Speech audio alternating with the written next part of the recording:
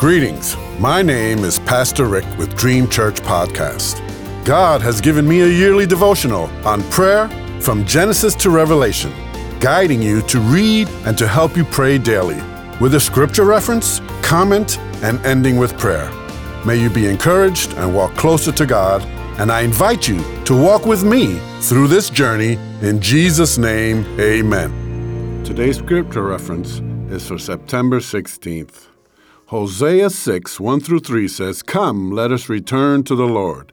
He has torn us to pieces, but He will heal us. He has injured us, but He will bind up our wounds. After 2 days He will revive us. On the third day He will restore us, that we may live in His presence." Let us acknowledge the Lord. Let us press on to acknowledge Him.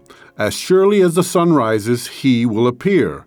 He will come to us like the winter rains, like the spring rains that water the earth. Today's comment. Thank God we can always return to the Lord, no matter what we've done. All we have to do is acknowledge Him. The more we press on, the easier it gets.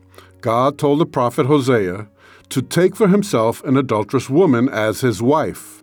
This was an example of how God's people have prostituted themselves from their first love, the Lord. It was disgraceful. They, as Hosea's wife Gomer, were involved in Baal worship, a false god and idol. But God told Hosea to return to his wife as the Lord loves the Israelites.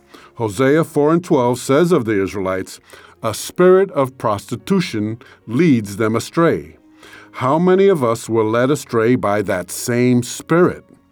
But God, He always comes through for us when we are in the most dirtiest of places. Today's passage invites us to return to our first love, that God will restore us.